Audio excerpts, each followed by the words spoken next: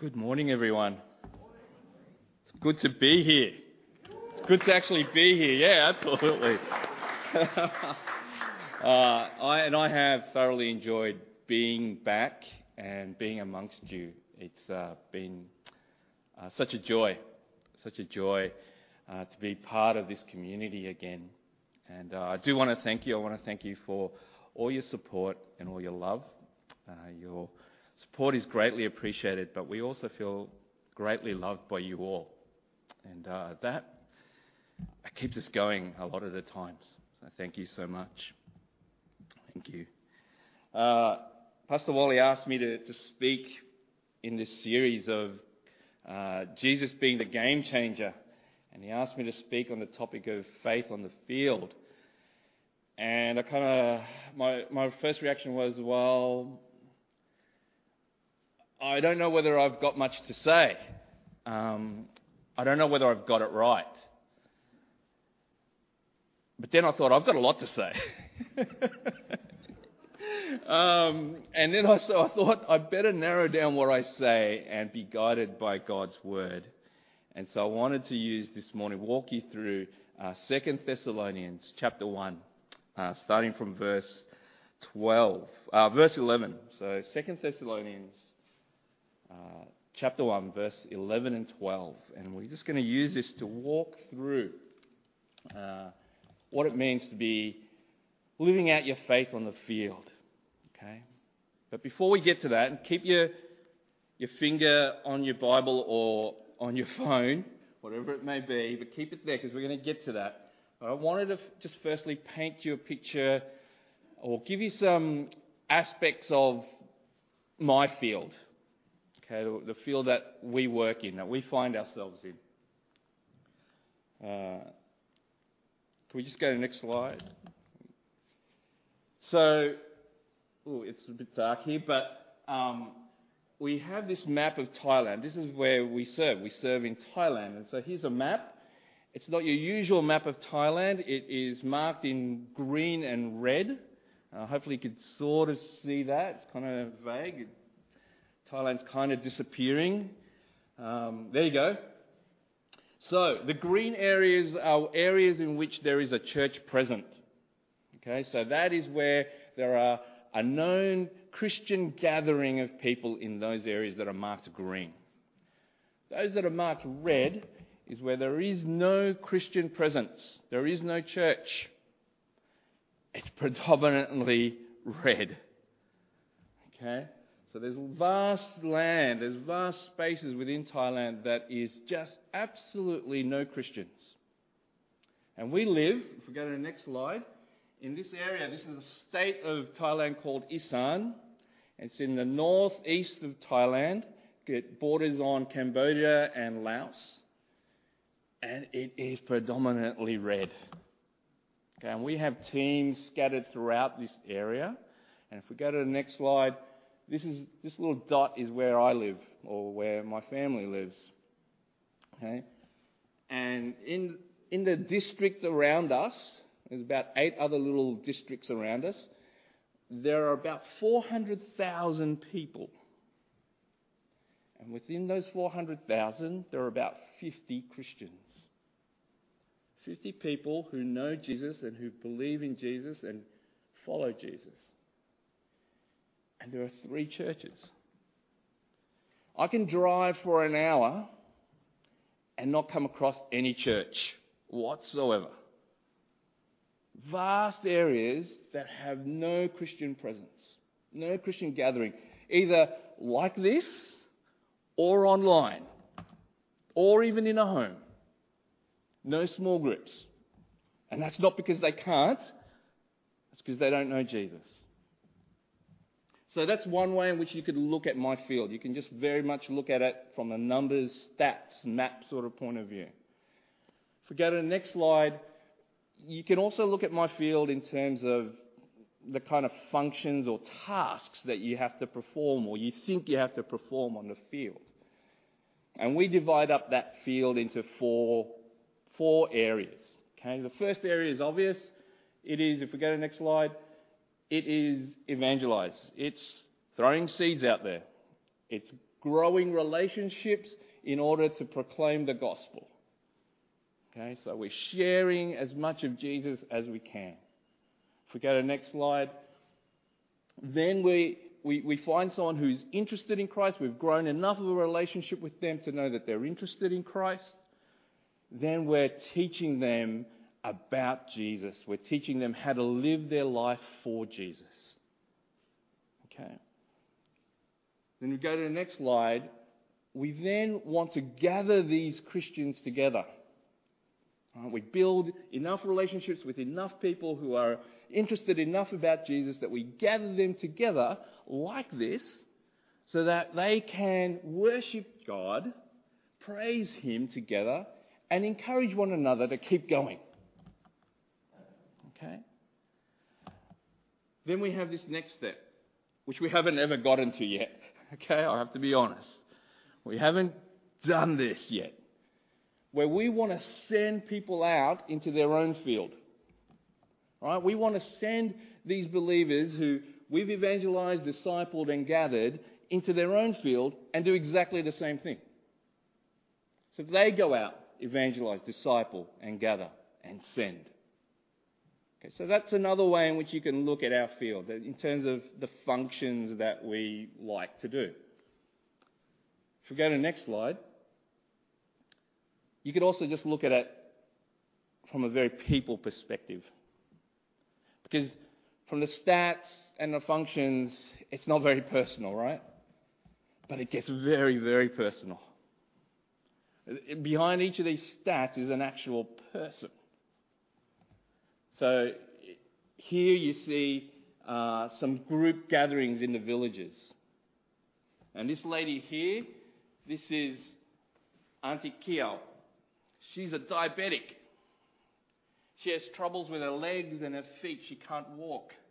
She gets around the village on a push bike. She actually gets around on Clarissa's little push bike. We gave her this push bike so she can get around. So she rides around with this little tiny little pink push bike, if you can imagine this large lady doing that. And her current job, her current form of income is she looks after a disabled person within the village. And we get to sit and we get to talk to her about Jesus, and we talk to her about life in this group setting. If we go to the next slide. We also do house-to-house visitations. Right? We just go house to house and we visit and talk to people. It's fairly simple. And we get to speak to some very elderly people, some disabled people. In this bottom picture, you see a picture of an old lady. She's in her 80s. She's deaf. She can't hear. And that man lying on the ground, I'm sorry that's so dark, that man lying on the ground, that's her son, Ning. Ning is paralyzed. Ning has a brain damage. So he can't speak so well. And even when he can speak well, he's got a tracheotomy, a hole in his throat, right? So he has difficulty in speaking. And when I visit him, I walk away thinking, God, how can this lady who is deaf and this man who can't hear, how can they look after one another? And not only that, how can they hear and understand God's word? But praise God, they have. She now reads the Bible to him. It's incredible. It's Grandma Lau and Ning. Next slide, please. And these are some of the kids that we reach out to. We have a Saturday morning ministry that reaches out to these kids and these teenagers. And when we visit them in the homes, there's no doubt there's kids running around. And this girl who's on top of Clarissa, the girl in green, her name is Guitar. Guitar lives with her auntie. Her mother is no longer in her life. She's decided to no longer be with the family, no longer look after her. So her auntie looks after her, and together they look after their sick grandmother. She doesn't do well at school. But she has the most marvelous questions when we talk to her about a Bible story. When we talk to her about the story of Lazarus coming back to life, she had these amazing questions. She's a beautiful girl. Next slide, please. We talk to religious leaders, monks, and also political leaders. This man on the bottom, he is the village leader who has opened up so many doors for us, and he continues to. His name is Appin, really Apple, but he can't say apple, so he says Appin. So his name's Appin. And we have such great spiritual conversation. He's a devout Buddhist. But he asks so many deep questions about life and about faith. So these are the people. You can look at it from a very people perspective. And to me, that's kind of my favorite, right? So if we go to the next slide, the question is how do we live our faith out on this field? How do we live our faith out on this field? Well, I want us to take us through. If we go back to our Bibles, 2 Thessalonians. If we go to the next slide, we'll put it up on the screen. 2 Thessalonians chapter 1, verses 11 and 12. And I'll read this out. And as you read it with me, with this in mind. So, let me put this in some context. Paul is writing a letter to a church in Thessalonica. And he's just been telling them, he's just been thanking them for their growing faith, their growing love, in spite of some hard times, some persecution and trials that they've been having. He's been thanking them for hanging on and growing their faith in that situation. And with that in mind, he then says, we constantly pray for you that our God may make you worthy of his calling, and by his power may bring to fruition your every desire for goodness and your every deed prompted by faith. We pray this so that the name of our Lord Jesus may be glorified in you and you in him, according to the grace of our God and Lord Jesus Christ. What a beautiful prayer. Paul begins this prayer, if we go to the next slide, by saying he constantly prays for these people, these believers. These people who are already growing in faith and growing in love through hard times. He constantly prays for them. Faith on the field, it's one where each day is marked with prayer. It's marked with prayer for several reasons. One reason is we're so out of our depth. When I think about reaching out to one village, I'm so out of my depth. Let alone trying to reach out to 232 villages. I'm so out of my depth. When I'm trying to figure out how do I communicate the gospel? How do I communicate grace? In a way that is culturally appropriate, in a way that is understandable, in a way that is convicting. I'm so out of my depth. And not just in Thai, but these people also speak another dialect. I'm out of my depth. When a Thai pastor comes to me and asks for my help because a child has drunk a potion that has been given to him by a monk, and now this child is being attacked by evil spirits, I'm out of my depth. Nothing in Bible seminary prepared me for that. Nothing in my time here in RBC prepared me for that. I'm out of my depth. When I think of the different missionaries that are scattered throughout Isan, that I'm responsible for guiding and caring for, and I hear them and they call me and they email me and they have issues and they have conflict, I'm out of my depth. So I'm out of my depth, but I know God is powerful. I know God is in total control. I know Jesus has total authority over all things. So I pray. And not only is Jesus in total control, He cares. Isn't that amazing? That not only is God totally powerful and awesome, but He cares for you and me. He cares for every single village. He cares for every single person to understand and accept and worship Him. He cares for little guitar. He cares for every child that is held in bondage by evil spirits. He cares. And He cares for each of those missionaries that are out there. He cares for them more than I do. And so we pray. That is the God we pray to. On the field, our faith is played out through prayer.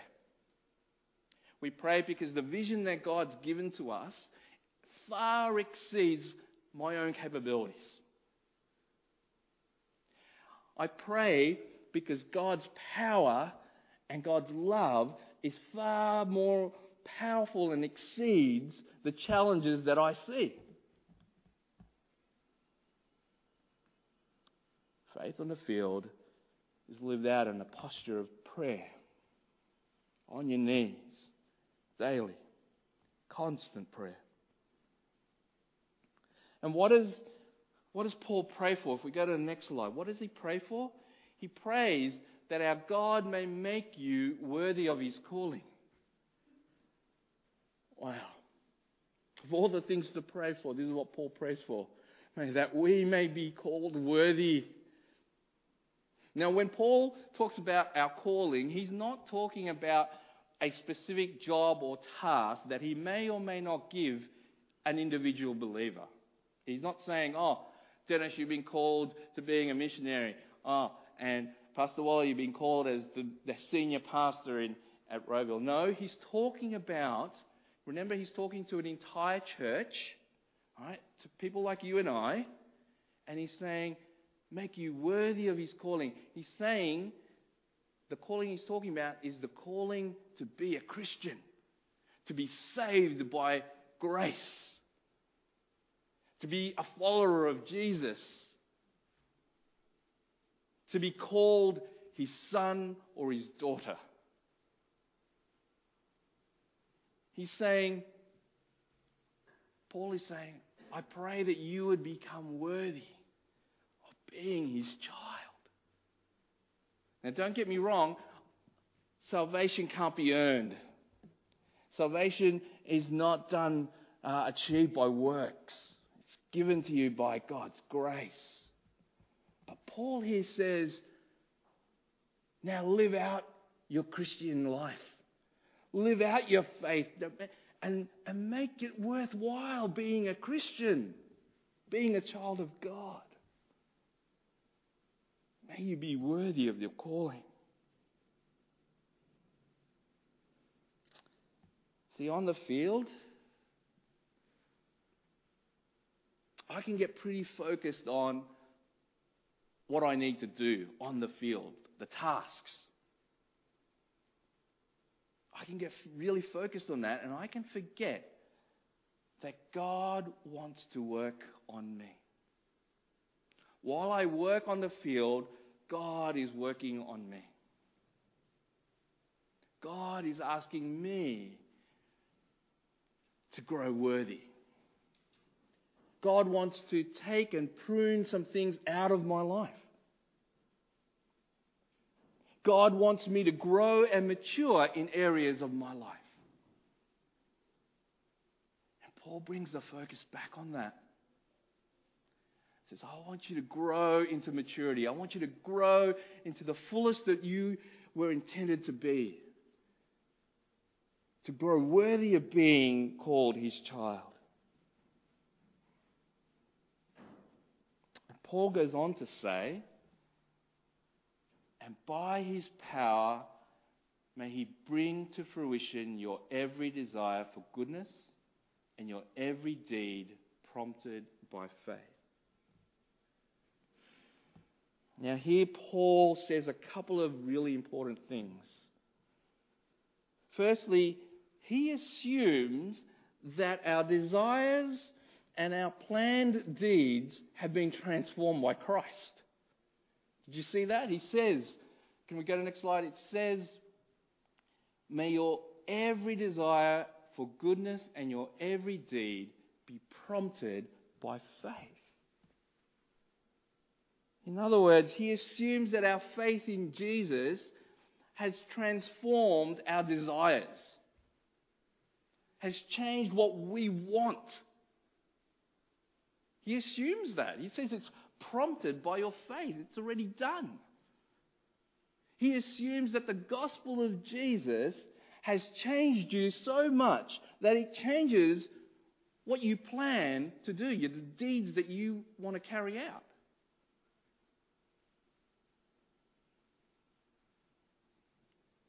We've been in this series, Jesus, the Game Changer.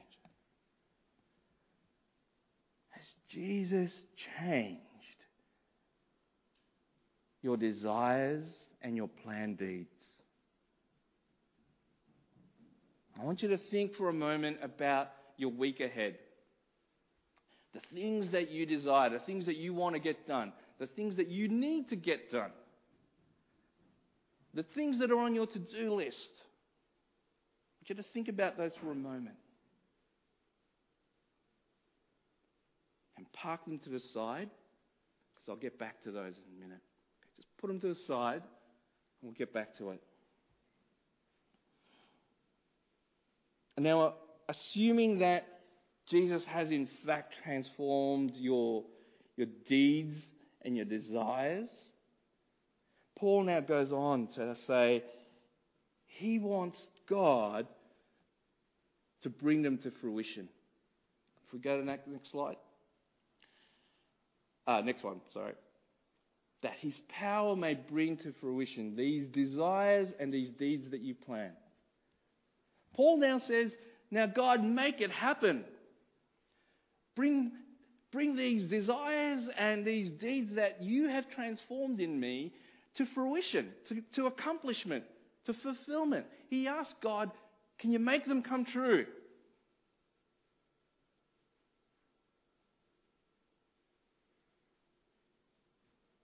And see, this is the second important thing that Paul's trying to say here.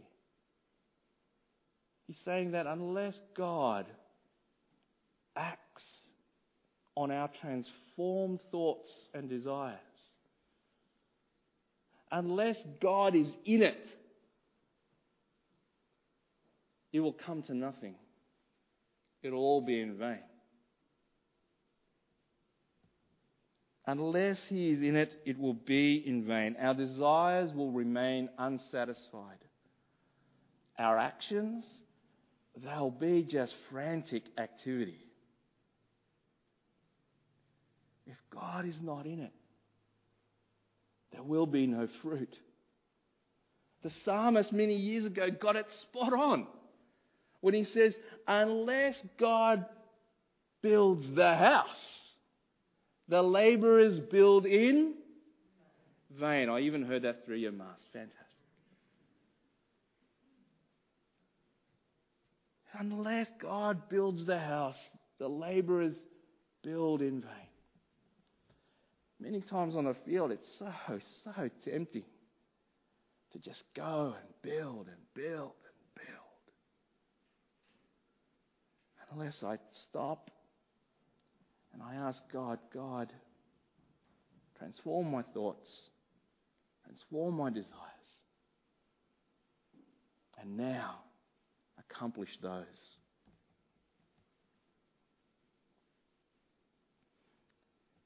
And then Paul continues in his prayer, and he says this. If we go to the next slide. We pray this so that the name of our Lord Jesus may be glorified.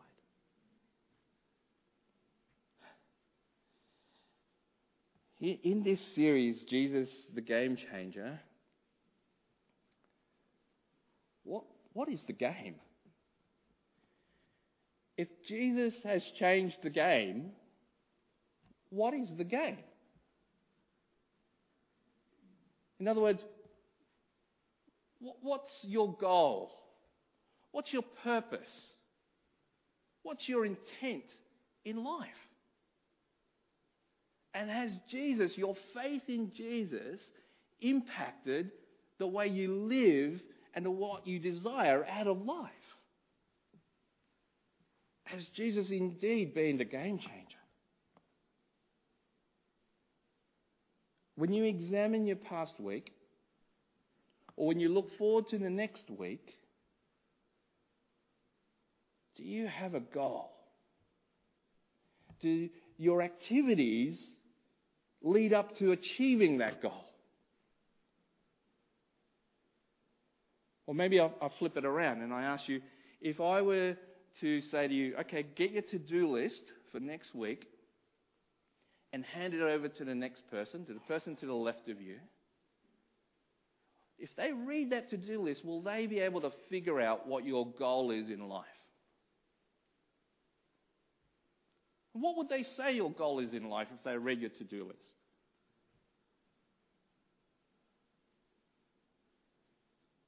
For me, in my life, my goal has changed through time.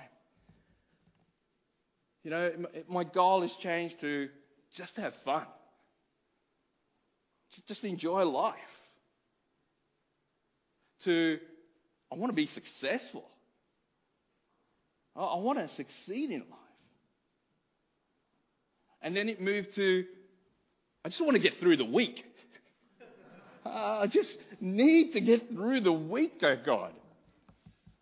You ever have those moments? That being a goal? Yeah, of course. But it wasn't until my time in Bible college, and I'm not saying this is the only, you can only discover this in Bible college. Just for me, I was slow and I was silly and stupid not to notice this beforehand. But it wasn't until I went to Bible college that I discovered the most audacious, the most ambitious, the most satisfying goal of all. And this is what Paul shares with us here today. He says the goal is to glorify Jesus. To glorify Jesus. What a goal. This goal, to glorify Jesus, what does this mean? Your mind should be going crazy right now in terms of what does it mean to glorify Jesus? It means to do all that I can to honor him, to give him all the honor that he deserves. He already deserves it. I just need to give it to him. It means to do all that I can in order to give Jesus all the praise. All the praise. All the praise that he deserves. Wow. What a goal. And on the field, it's so tempting. This is my plate on the field. People put a whole bunch of stuff on my plate. Okay? I'm putting it nicely. They're dumping things on my plate. And then I'm silly enough, I'm stupid enough to go, I'm going to put some more stuff on my own plate.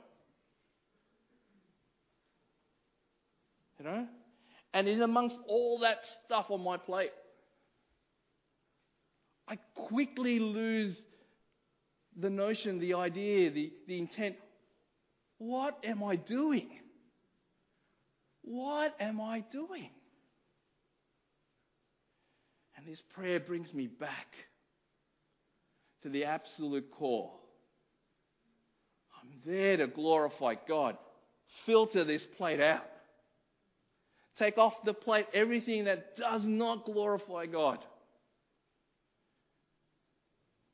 This is my filter to decide what I do and how I do it.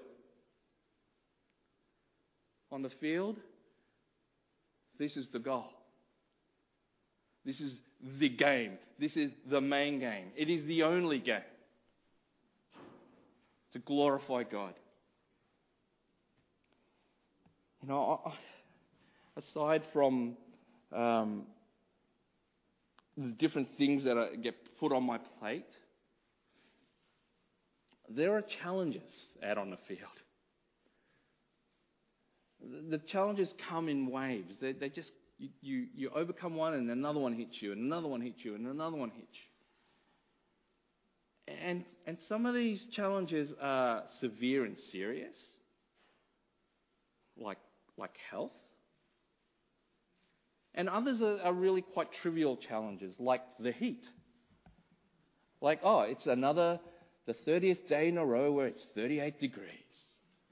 That'd be beautiful if we were on a beach, but Isan is nowhere near the beach.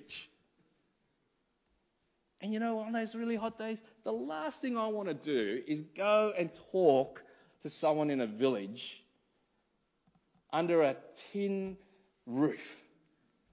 It's the last thing I want to do.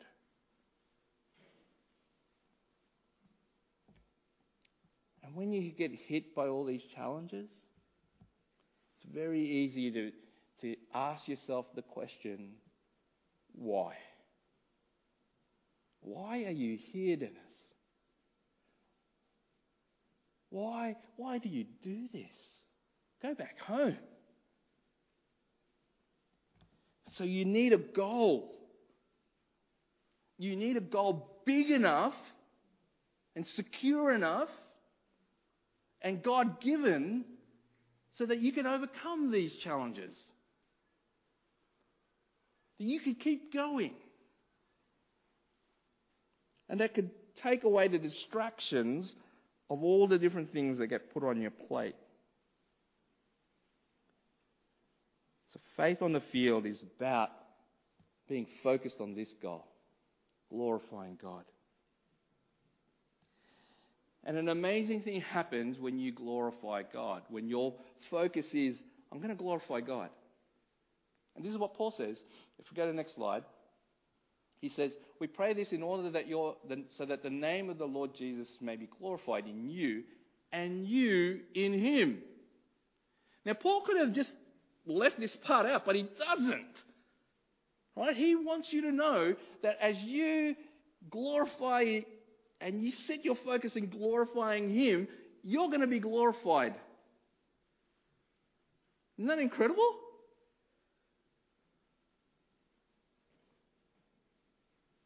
As you remain in Jesus, as you submit your will to Jesus, as you focus on glorifying him, as you change day by day to be more and more Christ-like, you share in his glory. Wow. And Paul, he makes a point of this in 2 Corinthians chapter 3, verse 18. I'll read this out for you. 2 Corinthians chapter 3, verse 18, Paul says it like this. He says, and we all, all of us believers, and we all, who with unveiled faces contemplate the Lord's glory, are being transformed into his image with ever increasing glory. Wow. For those who contemplate the Lord's glory, as we set our sights on his glorification, as we focus on our goal being, I'm going to glorify you, God,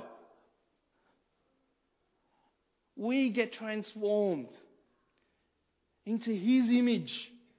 He works on us. And we become in ever increasing glory in him. Amen to that?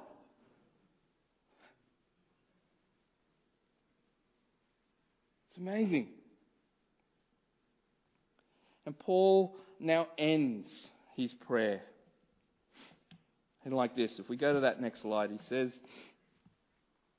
and we pray all of this according to the grace of our God and our Lord Jesus Christ. if our God were not gracious, if Jesus was not full of grace, then none of this would be possible.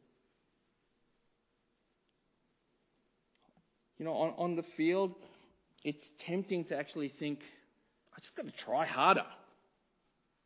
I've just got to learn more of the language.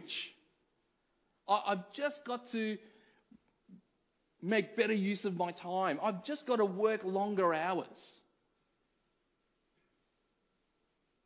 You know, it's just something I have to do in order to get fruit from the field.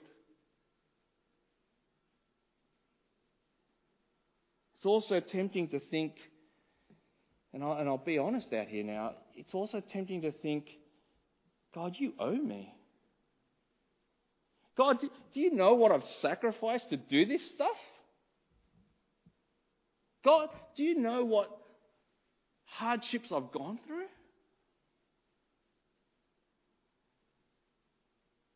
You owe me for me to see fruit from this. But Paul here reminds us, it's got nothing to do with how much you work, how much effort you put in.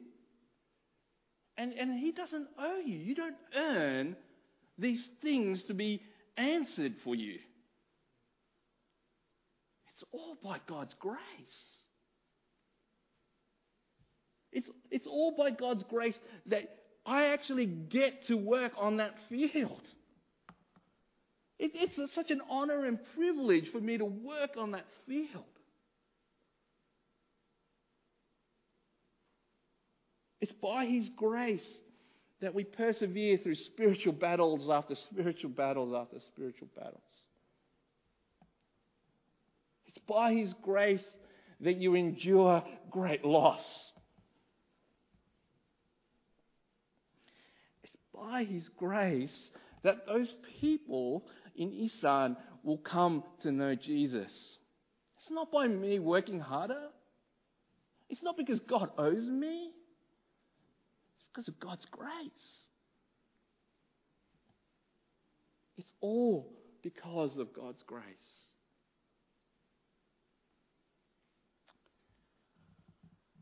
So if we go to the next slide. So this is my field. And reality is, as I was thinking about this, that's not really important. The important question is, what about your field? What about your field? Remember I told you to think about what your week's going to look like. You know, what the things that you've got on your plate, the things that you've got to do. Think about those. Think about the social settings that you're going to be put in. The people at work, whether it's physically being there or being online. If you go to school, your settings in school and university. When you go to the shops, you know, we all still need to shop, right? So think about the shops and the places that you go to buy things. Think about your neighborhood, where you live. Think about your family. Think about the things that you will do in those social settings. Think about the people that you will interact with. Now think of them by name. Don't just go, oh yeah, there's people at work. No, name them. When you think of your family members, name them. That's your field.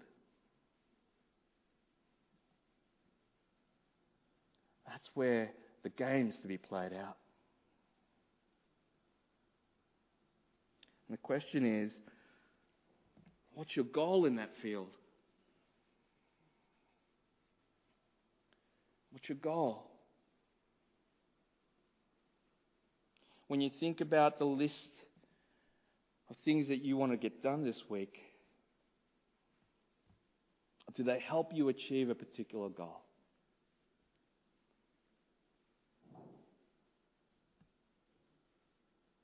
Now I know that there's things that you need to get done. I know that you don't have the luxury of being a missionary. You have a job. You have family. You have appointments that need to be kept. You have commitments. I know that.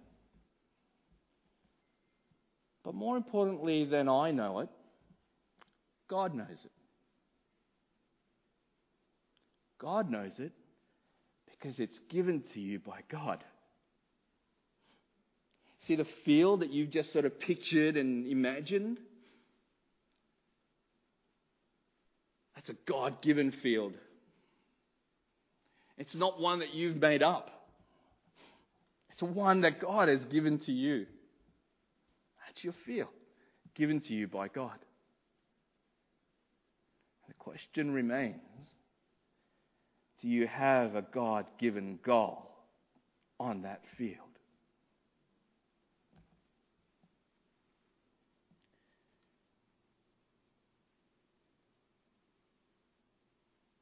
Let me get a little specific. I don't want to leave things vague, right? With your neighbours, has your faith in Jesus transformed what you desire and what you will do with them? Has He transformed your deeds and your desires? As you think about what you will do with your neighbours this week, has your faith in Jesus had any impact at all?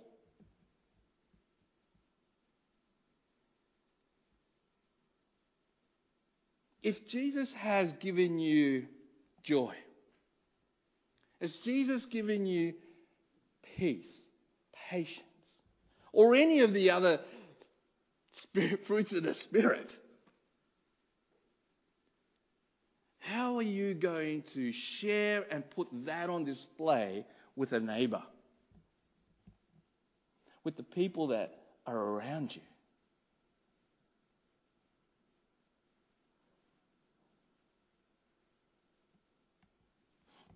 And if you're trying to figure out right now, who is my neighbour? Can I recommend you read the story of the Good Samaritan? Excellent reading. If your question right now is, who is my neighbour? And you're trying to limit my neighbours, Have a good read. Luke 10, chapter 10, verse 25.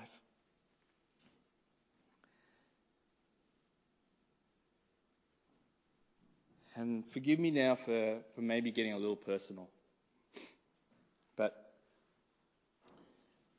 I want you to think about your family. We all have family.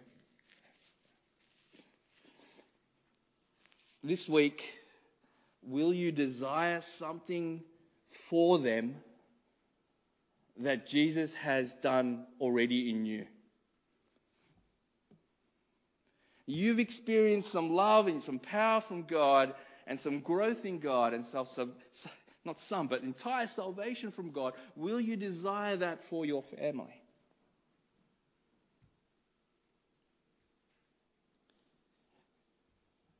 Let me give you an example of how that plays out a little. Will you pray for your children or your grandchildren to have faith, love, and hope in Jesus? More than praying for your children or your grandchildren to get good grades, a good job, a nice house. I remember when I started coming to RBC, I was deeply impacted by some women, some mothers, who taught me how to pray for my children. They prayed primarily that their children would become men and women of God. Now that is a prayer prompted by faith.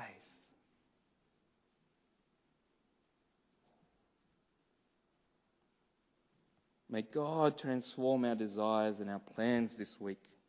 And I want you to think about, okay, what is it that you're going to do this week? And if you've got pen and paper, write it down. If you've got your phone, put it down. Commit to it. Commit to this. Okay, I want Jesus to have an impact on what I do this week with my neighbours, with my family. Write it down. And if you have the courage, go ahead and share it with someone. And then ask them, can you ask me next week how I did with that? Because if what we're doing here is not looking for being transformed by Jesus and making an impact on our lives, then let's just go home.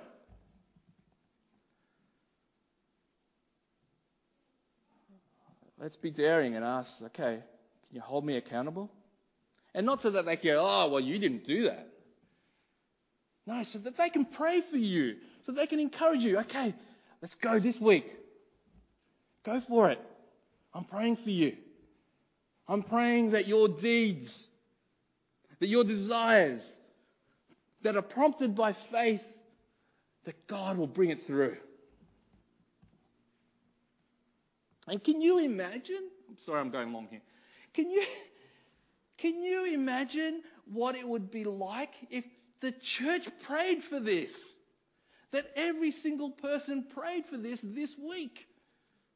Can you imagine the change and the transformation that God would do? I can't. But man, that's exciting. If we all came back next week and we were in a buzz about what God did, when He took our transformed desires and deeds and all for the glory of God, and we go, this is how God was glorified this week. Hallelujah. I wonder how it would impact Rowville. I wonder how it would impact where you work, where you live. I wonder what God would do on your field. And if all of this is so daunting, and some of it is daunting and scary, I get it. I'm pretty scared too when I say these things. But we have to remind ourselves, just as Paul reminds us here, it's all by grace. It's all by grace. Stay on your knees and pray. By grace you have been given this field. And by grace, you have been given all that you need to glorify God on that field. You don't need anything else. God has provided everything. And by grace, you are called His child. Nothing can take that away. Nothing. This is not about trying to achieve something. You are already His child. Now live up to it. Be worthy of that calling. Walk head up high, chest out. I am a child of God.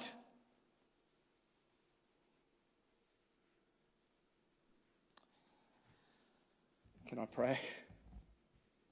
Let me pray.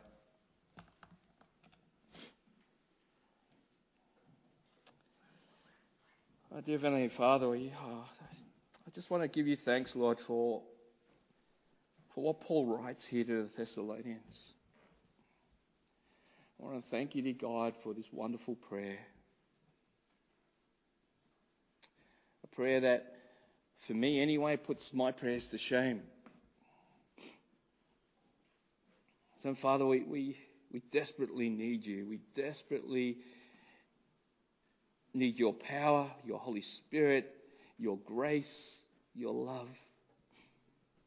Lord, this week may we dwell on how Jesus changes us, on how He has transformed us. And out of that, Lord, may you change our thoughts and our desires and our actions. May they all center around glorifying you, giving you the utmost praise, giving you all the glory and honor that you deserve. Lord, would you put in our minds and in our hearts something that we're going to do this week that is going to be all for your glory, all for your honor. And may we go out and do that with your grace. May we go out expecting that you will bring it to fruition, that you will make it come true, all for your glory, all through your grace. In Jesus' name I pray.